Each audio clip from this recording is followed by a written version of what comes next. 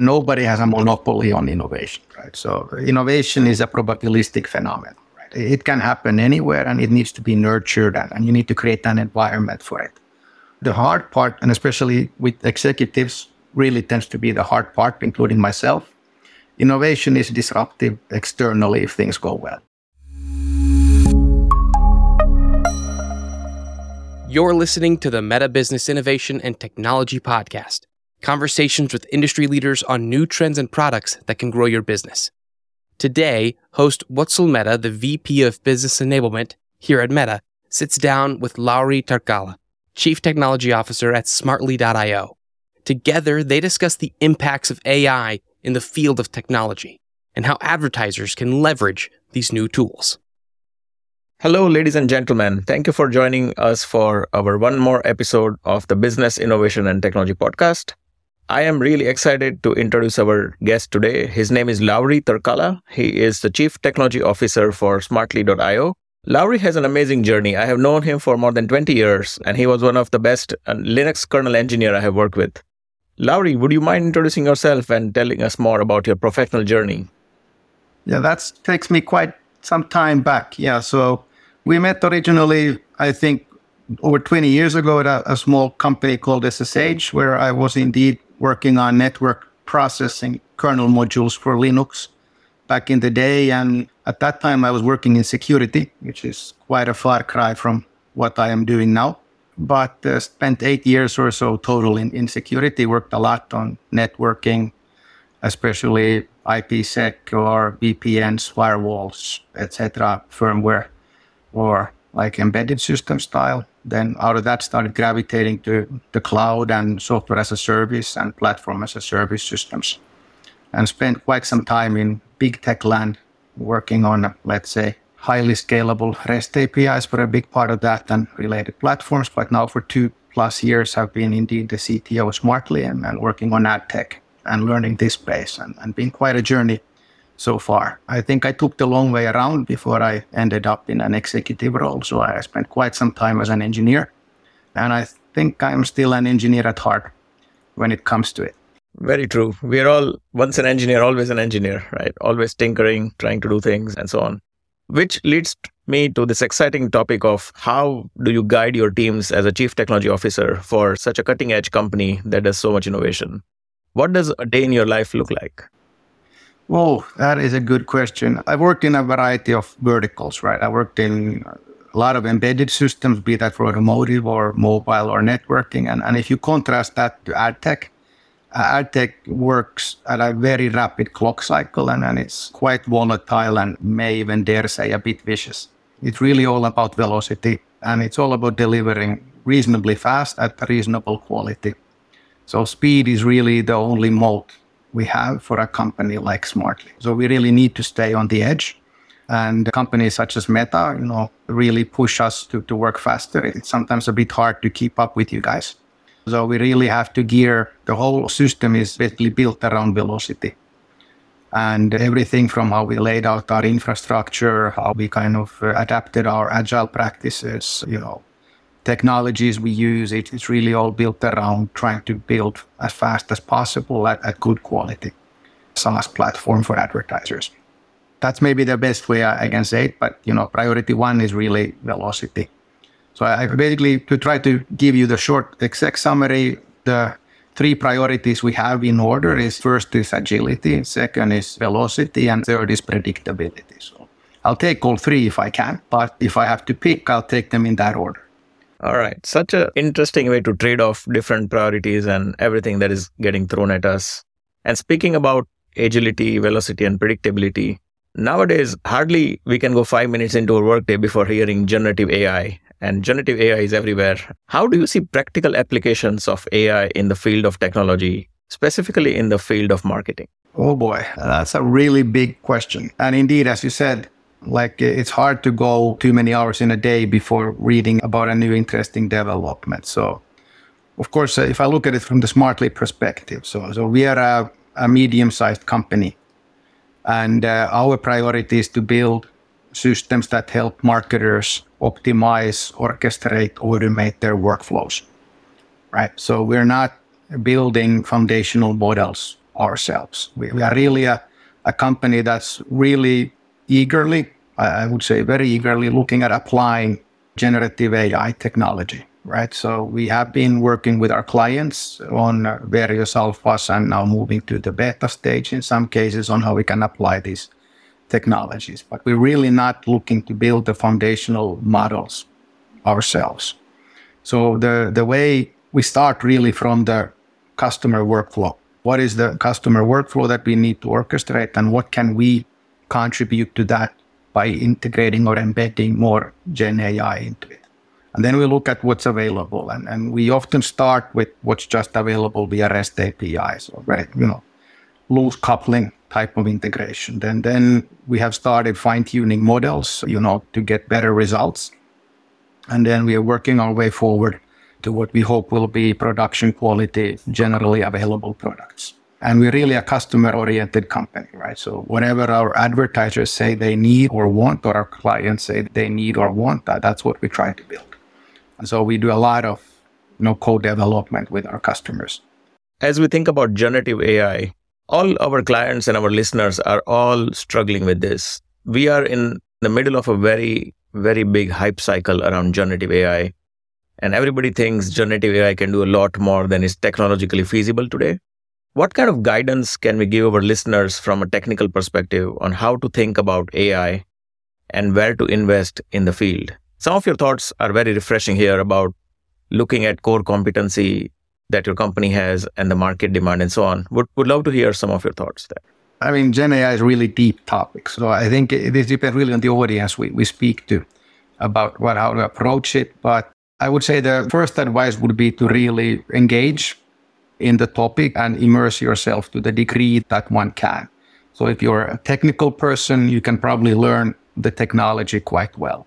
If you're maybe not so technical, you can still learn, the tools and the various applications of the technology. So I do think, and I'm sure you think as well, and a big part of our industry thinks this is really a big fulcrum moment that will be the next enabler for taking us to, again, a higher abstraction level in the things we build. So it's for sure, the first advice would be to really learn as much about the topic as you can and really try to embrace it. The second thing is, of course, that once you learn it, it is not a silver bullet, right? So it is really a complex technology that can really produce awesome and incredible kind of results that, like with any machine learning system, it's hard to get it to be 99.999% correct all the time. So understanding the limitations of the technology is also important. So I would maybe start with those two pieces of advice.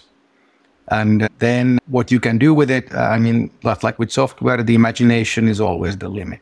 And a lot depends on how much you can afford to invest and so forth, and what you can do yourself and what you can get off the shelf from somebody else. I would not look to, if you're not an expert in the topic, I would not at this stage recommend anybody to start building their own foundational models or even maybe fine-tuning them. It might be better to just get a REST API or a service, software as a service, as a first step to kind of figure out how these technologies can fit into one's business. Thank you for that clarity, Lauri. I think our listeners and customers definitely are looking for direction here. Specific to AI and stepping out of the creative and the Gen AI part a bit, how do you think about targeting and measurement and applications of AI to help with that specific initiatives? Good question. I think I suspect you guys know more about that than I do. To be honest, the way we see this is that to some degree, maybe more of my personal opinion here than anything else. And I'm speaking a little bit as an outsider to the whole advertising industry still. So Smartly as a company has done very well serving performance marketers, as has Meta. And there were indeed companies who really indexed heavily on just the lower piece of the marketing funnel. And that's because targeting worked quite well. That to some degree has been diluted. Now, what seems to be one trend is that it's more about managing the funnel more holistically. You think about your strategy from how do you build consideration, awareness, engagement, acquisition, activation, etc., etc. Not necessarily in that order, obviously. And that's one part. So you need to create a more holistic view. The second part is that obviously you need to think how you manage the audience data you need. And Meta has obviously launched some pretty cool products for advertisers. The Advantage Plus is something we're, at least on the Smartly side, super excited about and has been doing really well for our clients. But it also needs some help and assistance, especially in terms of how you can guide the AI in, recommending the right content or the right ad for the right user at the right time. That would be maybe my personal view is one. We see folks thinking about the funnel more holistically, but with the one addition that it seems to kind of collapse to a degree. So it's all driven with a performance mindset. Not necessarily that brand is over here and performance is over here, but rather you need to now guide the user into the conversion more, maybe thoughtfully than before. And then your new technologies like, say, Advantage Plus is doing quite a lot of work. And in also lapping, I believe is the term somebody from Meta used in one stock release, some of the limitations related to on stemming out of signal loss. And that seems to be working quite nicely. But it does need, data and audience data and perhaps other data as well to really work effectively. So, and that's what we, of course, try to help our advertisers or clients with as well, to make sure we guide them to do the data integrations appropriately. So basically they can get the benefits of this. And how about on the measurement side? Measurement seems to be a quite controversial topic if I look at it now as let's say a neutral party. So speaking both to clients of ours who advertise and also speaking to Meta, for example. And there's obviously differences in measurement. The trend we see is that measurement is really going deeper into the business process of the clients. It's not as such, the conversion isn't maybe as simple as before. And also it might be a reflection on some of the economic constraints at the moment, that not necessarily all traffic is considered good traffic and not necessarily all business is considered good business. So the optimization starts to be more towards lifetime value and such. So just measuring, clicks or such isn't maybe that important to clients, as we see they want to really start optimizing towards building longer term business value. And that, of course, if you think about, okay, how does that then, fit the world of a platform such as Meta, their view of measurement, when you also have maybe a limited view into the whole conversion process. And for some of our clients, the conversion process can be rather complicated and it can actually take quite some time. Imagine a sign up and other things and so forth. Well, it's certainly something everybody's struggling with. And so I appreciate the clarity that it is complicated and we're all working to help make it better.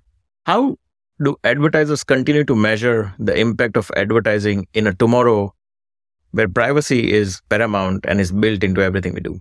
Oh, I wish I knew the answer to that. Speaking really from a technical perspective of technical constraints. So imagine the privacy regulation becomes more, let's say, clear, I guess would be that, and maybe also a lot less forgiving. Then what has to happen is that kind of the whole process has to be built around actual customer engagement with the advertiser. So the advertisement as a distinct or totally discrete entity from the rest of the customer experience cannot work in such an environment. Because that's where if it's totally discrete, then the privacy regulation stops you from, basically moving data across the interface. But then approaches which would make these a little bit more connected, you can think about concepts as shoppable ads or other things that try to bridge that gap, right? You see like a lot of companies moving to chatbots in certain parts of the world, like Brazil, India, right? Which obviously also move the conversation to an authenticated channel where you are dealing with actual identities. That, of course, suddenly makes everything very deterministic and very accurate.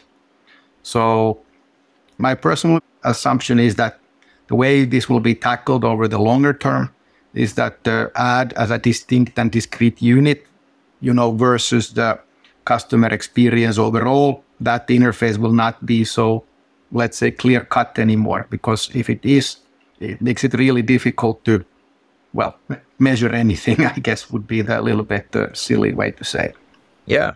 Certainly, measurement is something that we are thinking a lot about, especially when it comes to privacy first mindset, which we all support. Incrementality, getting to what is incremental impact to the business when you run advertising at scale is certainly what many of our customers are working on or looking to innovate here. Any thoughts on how you are looking at some of these challenges into the future and what could be potential technology solutions? Really understanding incrementality is to some degree the holy grail of the whole industry, I guess.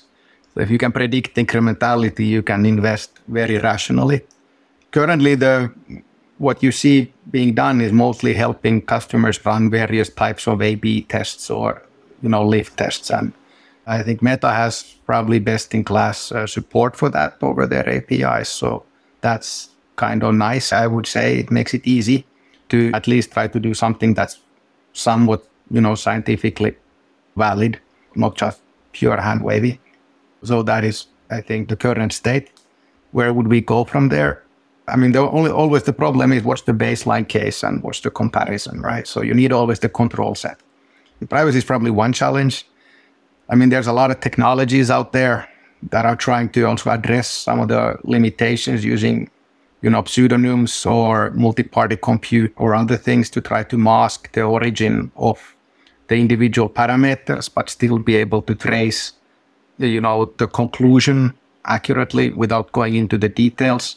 And, personally, I'm super, because of where you started the whole discussion on the background in cryptography and all of that, I'm personally kind of excited about multi-party compute and finally having an actual application for it in an industrial context after just, I don't know how many decades after it was invented. I don't know if that's not alone enough, right? So we need to always have the control set. We need to run the tests. We need to have a base case. Then maybe applications of MPC could help. But I would have to withhold judgment until I see it get some more traction. In the end, it's only going to work if everybody embraces the technology. So it will work in the lab, I'm quite sure. But unless we get it, really broadly adopted, it will not move the needle. Very true. It is certainly an area where there is a lot of technology and scientific research going into privacy first measurement, as privacy and measurement both are somewhat on a collision course. But they don't have to be. There are certainly ways to do private measurement. And of course, many companies, including ours, are breaking ground on those technologies. Thank you for these really great insights, Lauri. How do you think about fostering innovation on your teams as a technology leader and a technology executive? Most important principle needs to be that, especially in larger organizations, nobody has a monopoly on innovation, right? So innovation is a probabilistic phenomenon. It can happen anywhere and it needs to be nurtured and you need to create an environment for it. The hard part, and especially with executives, really tends to be the hard part, including myself. Innovation is disruptive externally if things go well. Before it can be disruptive externally, it is disruptive internally, right? Because it usually comes from the wrong place at the wrong time and it's not what you exactly expected or wanted. That I think if you want to have an innovative organization, you need to be a bit tolerant to some of the troublemakers and some of the more, let's say, open-minded thinkers are maybe sometimes pushing the envelope or trying things that, maybe nobody else thought of trying, right? And maybe accept that internal disruption is the price, or a certain amount of internal disruption has to be accepted to be able to be innovative. Otherwise, it's not going to work. So that's maybe how I would say it. That's not really unique to AI at all, right? That's, I think, a more general principle. Really appreciate the time and your thoughts, Lauri. Thank you. Thank you. This was fun. We hope you enjoyed this episode and would like to thank Watsel and Lauri for sharing this valuable conversation with us. You can find links to any resources mentioned in today's show notes. And if you enjoyed this episode, please be sure to subscribe and leave us a 5-star review. And thank you for listening to the Meta Business Innovation and Technology Podcast.